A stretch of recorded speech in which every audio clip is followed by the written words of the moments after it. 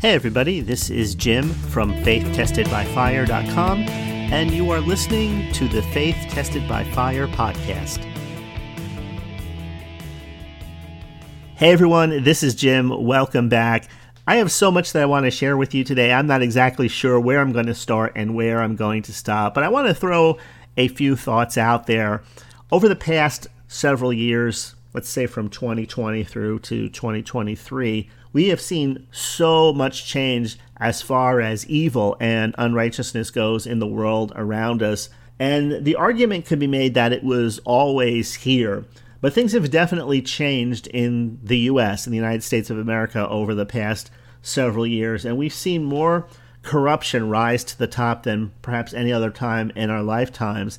And we've seen things that used to be universally recognized as evil now being called good, and things that were universally recognized as good now being called evil.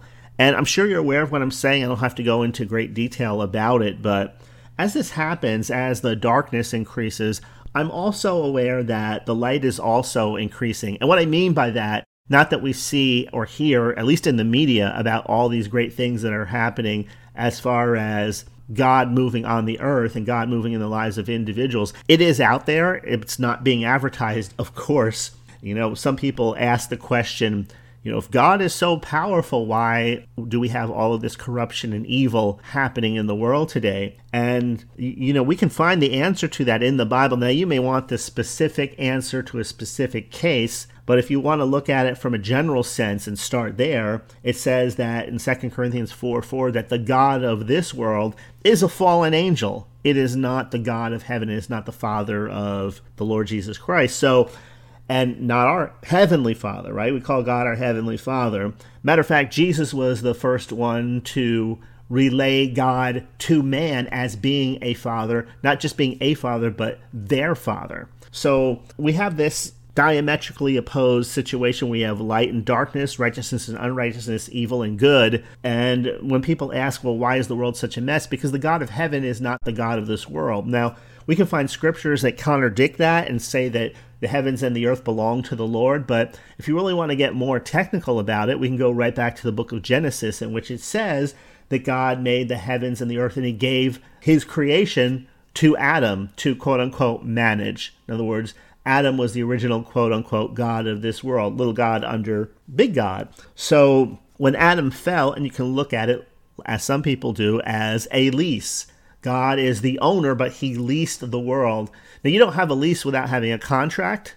So whether it's an oral agreement or oral and written agreement or combination of the two, we can look at how contracts work that way and look at the agreement that God has. Now, God's agreement, of course, would be more solid than any human contract that any lawyer would be able to create. That makes sense, right? Because God cannot lie.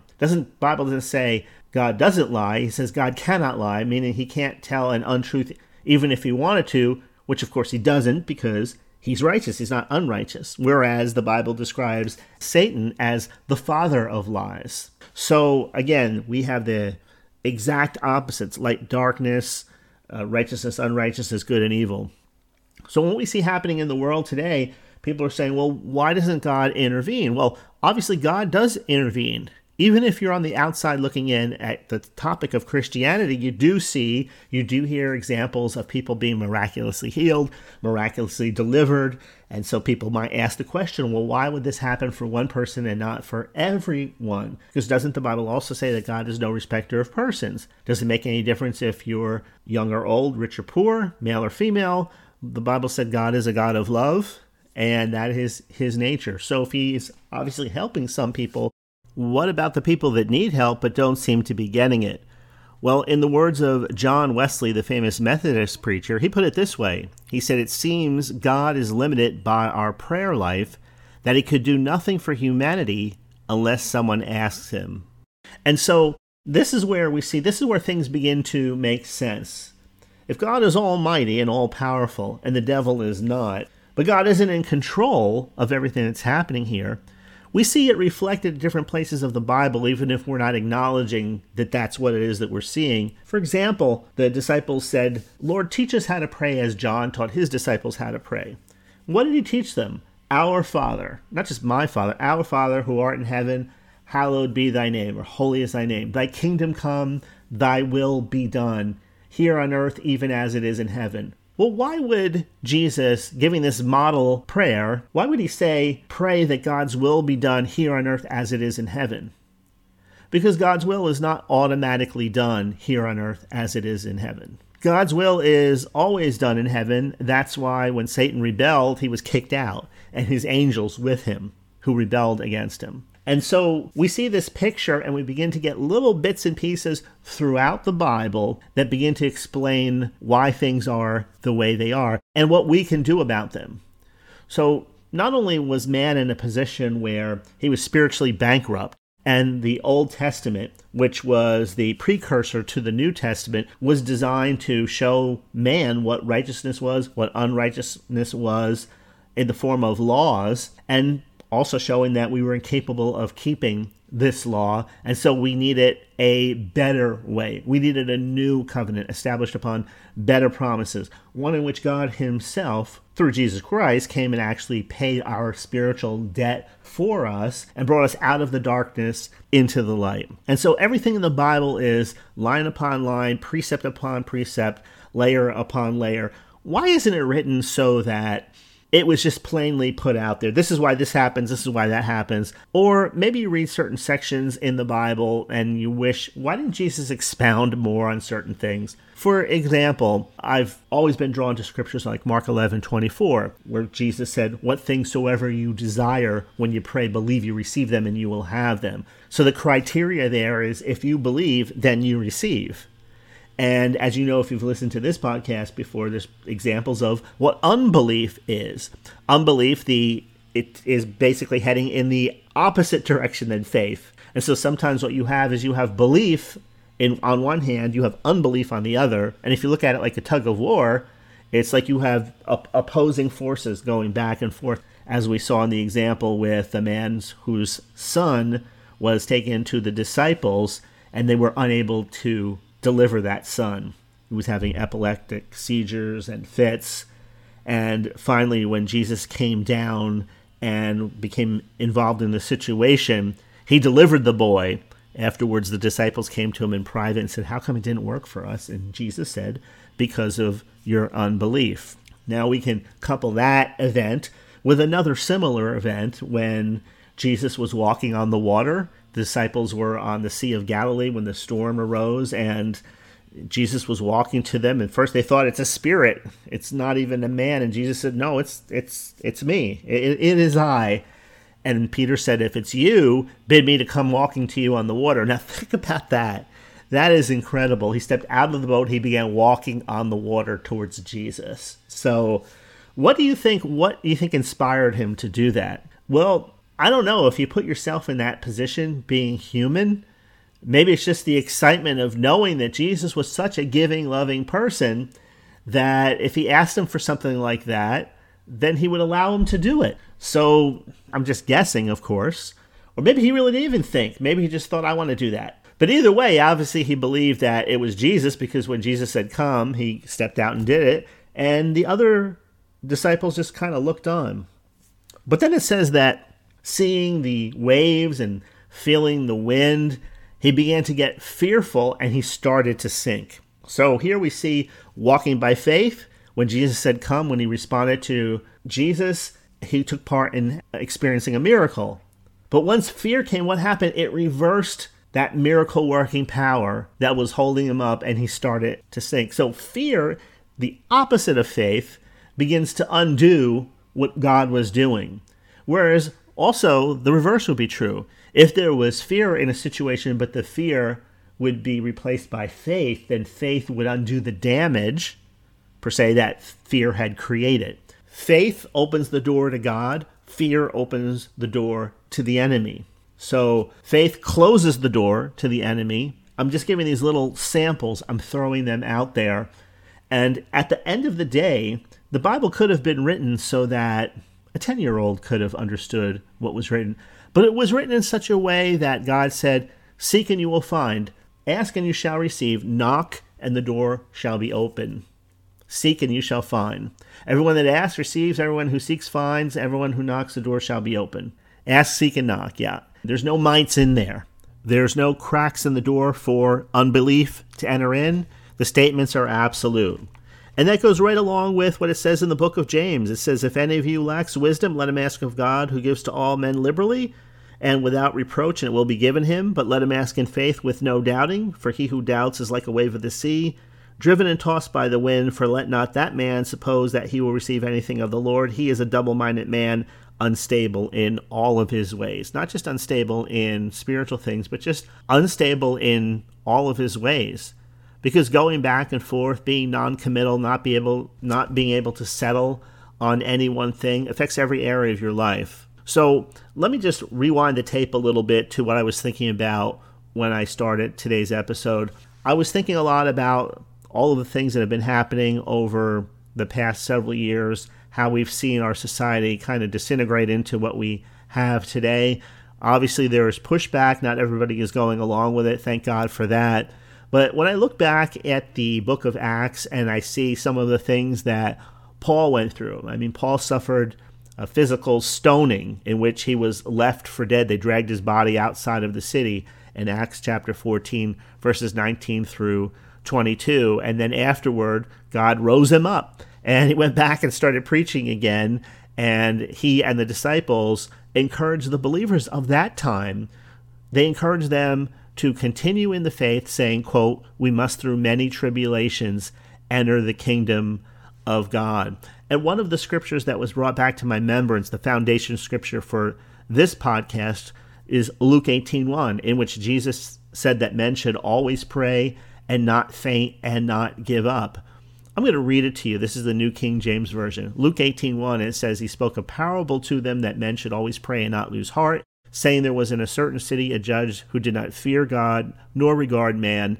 Now there was a widow in the city, and she came to him, saying, get justice for me from my adversary. And he would not. This is talking about the unjust judge.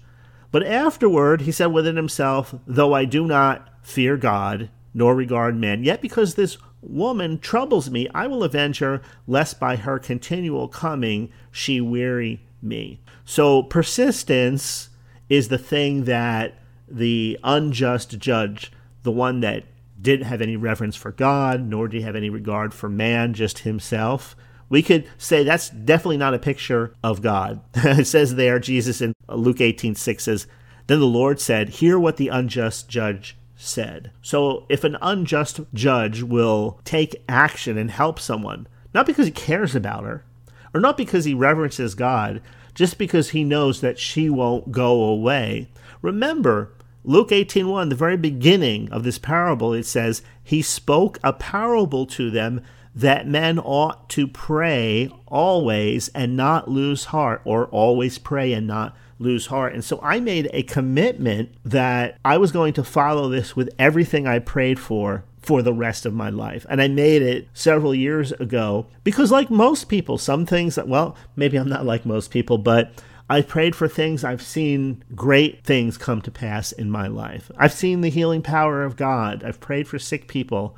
I've been in ministry and I've seen it happen in a ministerial type of setting, and I've seen it happen on street corners, and I've just seen it happen in all different types of settings. You don't have to have the music just right and a whole crowd of people to see the power of God. All you have to be willing to do is step out and pray for someone, or step out and pray for yourself. And so anyway, I've seen this happen, but I've also prayed for things and have not seen them come to pass. And I've gone, like anyone else, several months down the line after having asked God for help with something. Help doesn't appear to be coming. And then you start to question, am I really believing? Or is God doing something here that I'm not aware of? And yet I go back to this scripture because when I read the New Testament, I find that Jesus helped everyone. Everyone that came, for example, to Jesus for healing was healed. Everybody that came to Jesus for help, maybe they needed deliverance, they were all delivered. Jesus never failed. But yet we see that the disciples failed, certainly. We see that in the Gospels, and we also see it happen from time to time in the rest of the letters. What's funny is, from the pulpit, unfortunately, we take these isolated cases of someone who didn't get healed, And that is magnified as the reason why. And yet, in the Bible, somebody not getting a miracle, it was an anomaly. Everybody got healed when Jesus was around, right? The dead were raised. All of these incredible things happened. Evil never won when confronted with Jesus. If we look at it as a boxing match, Jesus went undefeated. And if you look at some of the disciples, they had wins, but they did have some losses in there. So we can say that, well, maybe the human element of unbelief does cause us as individuals to lose a confrontation, you might say, from time to time. But we could also say, if we're only using the Bible and not psychology, if we use just the Bible alone and not psychology, and the reason why I bring this up is because nothing can replace the power of God. Not psychology, not medicine. Now, I'm not saying there's anything wrong with psychology. It can help. It can make people self-aware of things that they weren't aware of. Maybe it can make you aware that you were afraid of something or that you have unforgiveness in your life, and you can deal with those things. So maybe there is an aspect to the psychology of an individual. When it's wrong, it can be corrected and it can help a little bit. We know that medicine can help people. I mean, a simple shot can help someone make sure that a wound doesn't get infected or something like that. We consider these things basic, but yet medicine today is far from being a replacement for the healing power of God. Doctors today are a far cry from being able to do what Jesus could do or what the power of God could do. Matter of fact, Christian psychologists and all of that far cry away from what can be done by the power of God. The power of God can do in a moment what it would take several years of psychology to maybe possibly get the same type of outcome. And so I think that what happens is people get used to there not being power in their lives. And as one person put it this way, whenever the power of God is being displayed, you know that the Holy Spirit is there. And Jesus said it's to our advantage that he went away. Now, most people would say that, if Jesus were here in my house, he could straighten everybody out. He could straighten out my husband. He could straighten out my wife. He could straighten out my kids. He could deliver them from this problem or that problem or this addiction or that addiction. He could help us with our finances. Probably couldn't find any true believing Christian that would say, well, if Jesus actually came to live with us, well, first you'd have to throw some things out and maybe delete your history on your computer. But, why even bother at that point? He already knows anyway. So people look at Jesus and they think, well, if Jesus was still here and I could see him and hear him. But, we look at what happened with the disciples that traveled with him for at least 3.5 years. And we can see that, even Jesus was standing in front of Peter while Peter was on the water, and he still had fear come in, looking physically at Jesus, the man standing on the water while a miracle was occurring. He still allowed fear to get in. And so if fear could get into him, obviously it could get into you and I, right? So, if we're really truthfully honest about it, but Peter's way back to safety would be no different than our way back to safety. Jesus literally reached out his hand and caught him when he cried out to the Lord.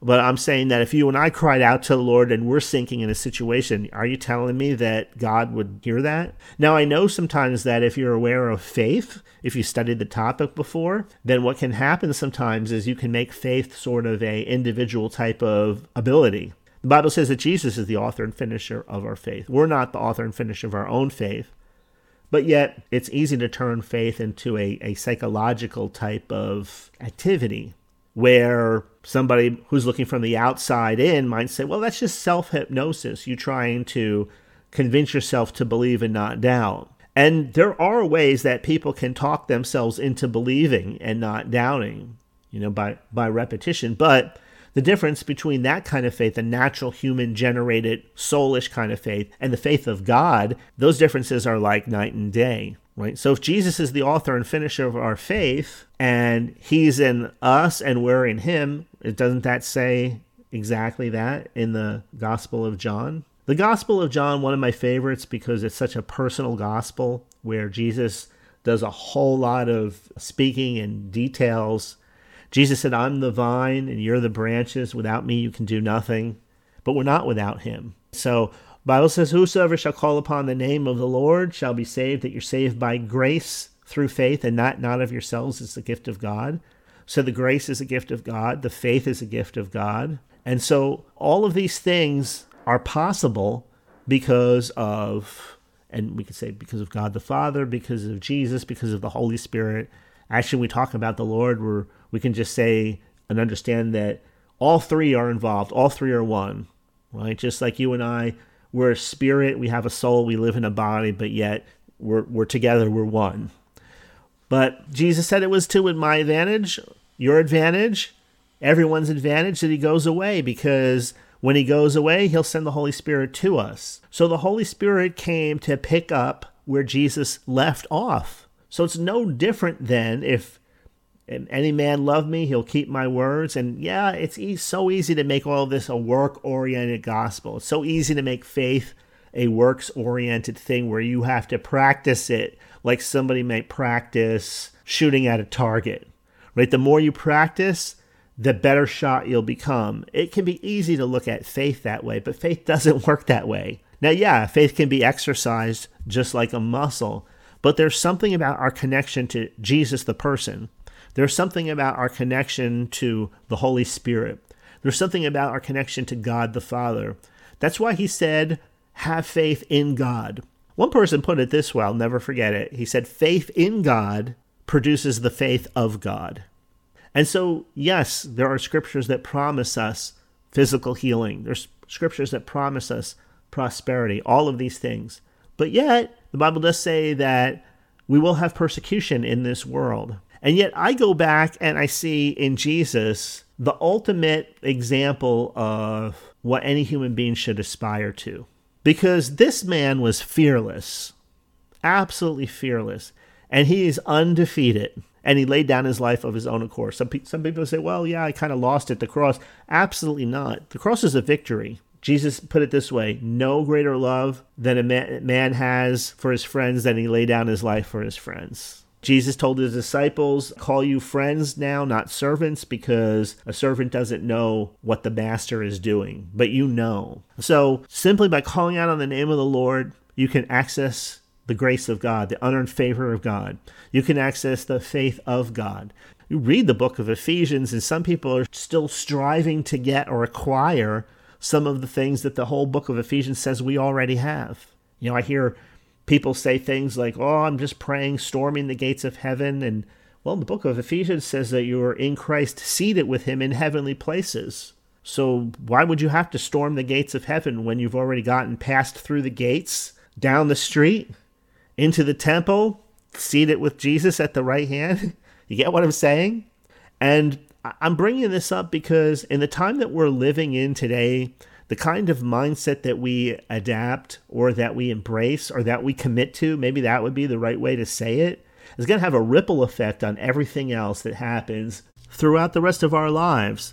So it makes sense to focus on Jesus because he is the author and finisher of our faith. And let me add this also. There's no way I can read through the Old or the New Testaments and come away with the thought that God is a small God. Just digest that for a minute. From the creation of the heavens and the earth to the miracles of deliverance and healing and more, God is seen as a God who performs the impossible time and time again.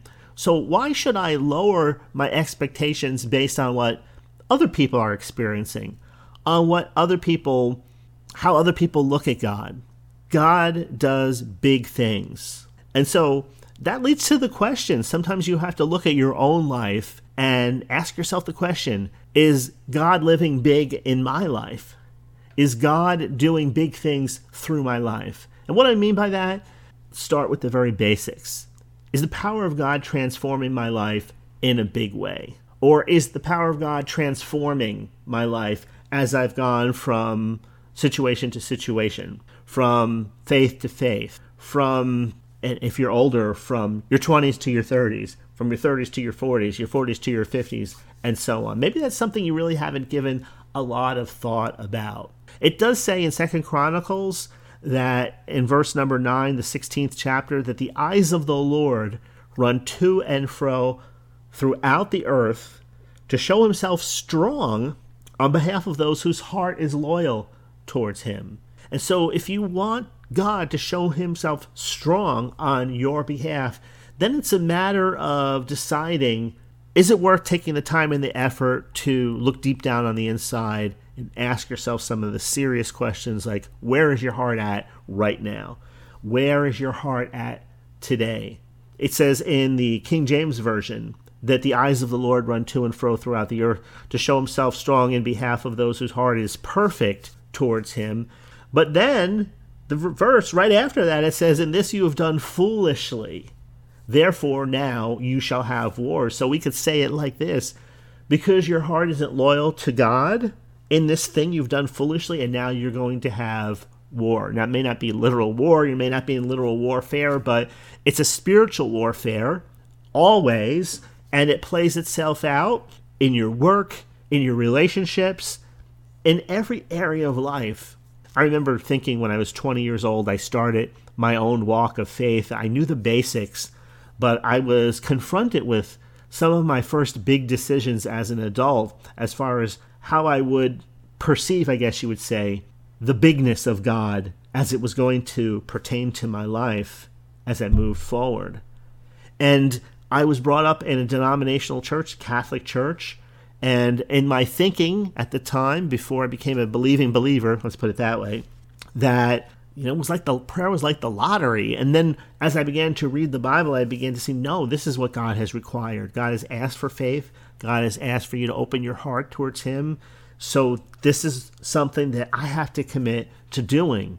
Because even at the time, even at 20 years old, I began to understand that if Jesus is a personal Savior, and that's what you truly believe in your heart, now maybe that's a question you haven't asked yourself in a long time, or maybe it's just a doctrinal fact that you have in your head. But if you're willing to open your heart and ask yourself that question again, maybe you haven't asked it in years, do you really believe that Jesus is a personal Savior? If you really believe that, that opens up an entire world of possibilities that you may not be taking advantage of. It's an entirely different situation than if there was, let's say, a degree of separation. Do you know what I mean by that? So, for example, you can tell a Christian person that Jesus died for mankind, and that's easier for them to digest, the average Christian person, let's say. And most people can accept that. But if they were the only person alive, would Jesus still have died for them specifically? That's what I mean by saying Jesus is a personal Savior. He wants to be a personal Savior. He stands at the door and knocks. Right? So he's not just standing at my door. He's standing at your door. He's not just standing at, and you can look at all of these great preachers and people from the past, and you read the Bible, oh, I stand at the door and knock if any man. And when you hear those words, sometimes you think about everybody else but you. But the truth is, he's standing at the door and knocking at the door of your heart. And if you open that door and let him in, what did he say would happen? He said, my Father and I would come in and we would sup with that person. When Jesus comes in, brings the Holy Spirit with him. And now, yes, if you believe that, Jesus is a personal Savior, he knows me personally, he knows the fingerprints on my hands, like that he could just draw them on the wall. I mean, he knows me that intimately. He knows every specific last detail. All of the hairs on my head, according to the Bible, have been numbered. That's how much God loves me. He doesn't want one single hair to be lost. And would he have laid his life down for me specifically? Yeah. So you have to renew that sometimes. There's something about the truth that as long as we're in these human bodies, it becomes dull over time. If we don't remember the truth, if we don't encourage each other and put each other in remembrance of reality, we lose sight of reality, and we kind of fall asleep under this illusion that we see in the world all around us. But you can go back to scriptures like Matthew 18, and where Jesus came, he said, to save what is lost. And if a man has 100 sheep, if one of them goes astray, will he not leave the other 99 and go to the mountains to seek the one that is straying? And that's true of you, and that's true of me. You may not be straying, but you may not be where you can be. You may not be like on the outskirts of out of the will of God, and you're addicted to 1,000,001 things. I mean, your life may not be in that area, but you may just be comfortable, or you may just be surviving. And is the gospel a message of survival? Well, maybe if you apply it to the day of judgment, but I'm saying this is that God has so much, and I think that a lot of people are barely scraping into the edges of it. And I've seen it firsthand, and I can tell you that I myself can say that there is more that God can do in my life. I know it, and I want it. Do you know why? Because I think about it like this. We're here one time. That's it. And the time goes so quickly. Do you want to stand with confidence in the day of judgment, knowing that you sought God from your heart, knowing that you overcame all of the things that slowed you down, that caused you distractions? Hey, you and I are the same. We get distracted. We focus on things that aren't important. We turn molehills into mountains. We do all of those things, but that doesn't mean that those things have to stay that way. We can recover, we can improve, we can bear fruit, all of those things that can happen now that the Holy Spirit's in us. But I think that satisfaction is the killer of spiritual growth. Think if you're satisfied. Matter of fact, there is a warning about satisfaction. You know the story of the rich man? His barns were filled with plenty. He had spent a lifetime working. He was going to take his ease, and that was it. End of the story. Now, I'm not saying that that's going to happen to you or that you should identify with that. I'm saying that the principle is there. We're here for a reason. We're here to let our lights shine. And so many times, and I know because it happened to me, I'm thinking that, well, how bright is my light actually shining, and what impact am I really having in the world around me, with the people around me? And I really believe that that is, when you get right down to it, I hate to say it, it is a defeatist attitude.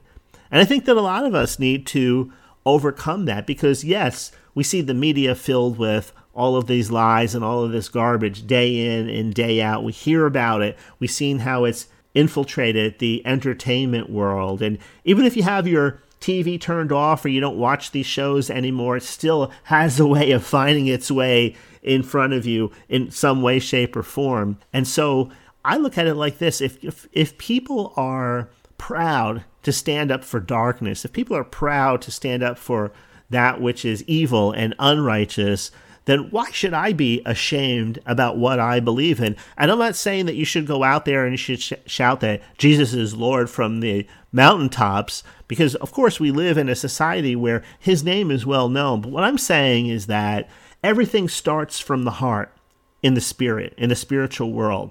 That is really the seat of power. And if your heart is right, you can absolutely positively make a true lasting difference in the lives of people around you. It's a matter of you bringing the transformative power of God by letting God just shine through you. Now, we can make it a step-by-step type of teaching. We could talk about it like that, but I think you really need to get back to the beginning and where your journey began. Didn't it begin with you looking at your heart, with you looking at the truth and reaching out for it? Isn't it true that the Bible said that we weren't seeking for God, he was seeking for us. He came looking for us. He gave us the faith to believe. He gave us the grace to transform our lives. And if we began that way, we're not going to be perfected by our own efforts. We're going to have to remember where it is that we came from and go back to our roots, where it all began. And it all began with the heart. And so, yes, I believe that God wants to do great things in our lives. But yes, there is an enemy here, and he's not being commissioned by God. He's not being subcontracted by God. We are in his territory. But thank God we have the power of God on the inside of us, and we overcome through that power. You know, it says in 1 Corinthians chapter 15, "Thanks be to God, which always gives us the victory through our Lord Jesus Christ, and therefore be steadfast, be unmovable, always abounding in the work of the Lord, for as much as you know your labor is not in vain in the Lord." I read those verses. It's great to have the reminder. Also, John chapter 1, verse number 12, "But as many as received him, to them he gave the power to become the sons of God, even to them that believe on his name." Finally, 1 John chapter 5, verses 4 and 5, "For whatsoever is born of God overcomes the world. And this is the victory that overcomes the world, even our faith. Who is he that overcomes the world but he that believeth that Jesus is the Son of God?" I read these scriptures. I renew them. I've been reading them for 40 years, whatever it's been. And, you know, I think about this. There was a time in my life where I thought if I could only explain things better, if I only had better recall when I'm talking to someone. And then when I had all of those things, I discovered that it seemed that the words that I was speaking were falling on deaf ears. And that's why Jesus said, let him who has ears, let him hear, because not everyone has ears to hear. And maybe you put the pressure on yourself that you have to explain everything just right, or you didn't explain it good enough. If you look at the ministry of Jesus, he didn't go into great detail in these long explanations. Matter of fact, towards the end of his ministry, it says many of his disciples departed from him and followed him no more when he said things that were difficult for them to understand. For example, he said, unless you eat my flesh and drink my blood, you have no part in me. And from that time, many of his disciples followed him no more. And I think the reason why he said things like that was because only the power of God can transform a person. And it is from the heart that a man receives these things, that you really understand this on a heart level. It's not a new type of psychology, which unfortunately, it seems like a greater portion of the Christian world today has become just that. We have all of these books, but the books will never replace the power. We have all of these step-by-step guides, but those things do not seem to bring the power. Where does the power come from? It comes from a simple, childlike, heartfelt faith in which your focus is on God and not on your ability, not on your own righteousness, not on your own knowledge, where you're not putting your confidence in what you know or your lack of confidence because of what you don't know. Your focus is on God, and all those other things fall into the background. That is how real faith comes. You know, once I was praying for 2 people to be filled with the Holy Spirit, and I was at a point in my life where some of the people were saying, well, this speaking in tongue stuff, it passed away, it's not for today, and some people had more faith in the devil creating a counterfeit than they had in God actually being able to produce it. And so I was praying for 2 people. They were brand new Christians. One person was a Christian already, to be filled with the Holy Spirit. And I didn't even tell them about speaking in tongues.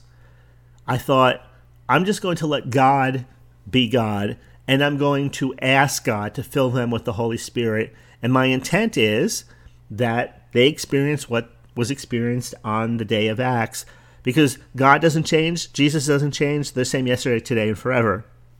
And so I laid hands on with somebody else on this one person, asked God to fill them with the Holy Spirit, believed that they received it by faith.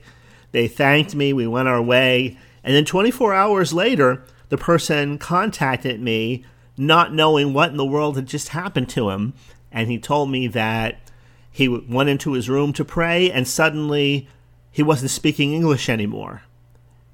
And he couldn't speak English unless he really focused on it. And he said it was like this other language was flowing out of his mouth. And I laughed and I said, well, that's being filled with the Holy Spirit with the evidence of speaking in tongues. And he said, what is that? I said, if you want to know the different place tongues has in the New Testament, read through very carefully. It's the only gift that an entire chapter is dedicated to it. 1 Corinthians chapter 14, I said, read that completely, and you'll begin to understand. Tongues can be used for all kinds of prayer. Now, and at the end, Paul said, I thank my God that I speak with tongues more than you all.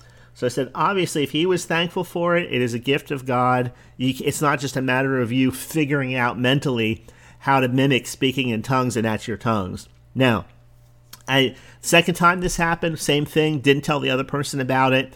They wound up speaking in tongues. The people that were around them thought they had gone crazy, but the Holy Spirit came on them, and I thought, well, that's kind of just like what happened in the book of Acts with Peter. They thought they were drunk. Well, this person's family thought that they didn't know what to think, but they were going on and on speaking in another language. So the Bible talks about 2 languages, or actually more than 2 languages. They talk about the tongues of men and the tongues of angels. That's what Paul said. I speak with the tongues of men. I speak with the tongues of angels. I'm throwing that out there. What does that have to do with all of this?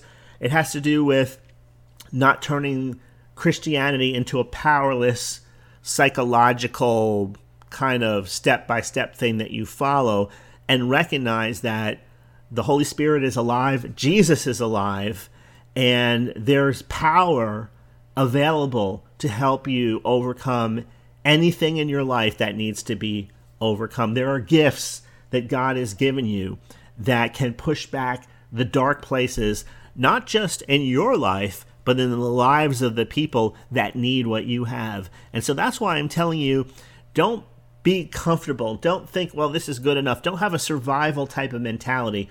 If there was ever a time that people need us, now, is it true that people are going to mock us? People are going to say we're crazy? Absolutely, but it's always been that way. You know, the Bible puts it this way: if you were of the world would love you as one of its own. But you're not of the world. All right.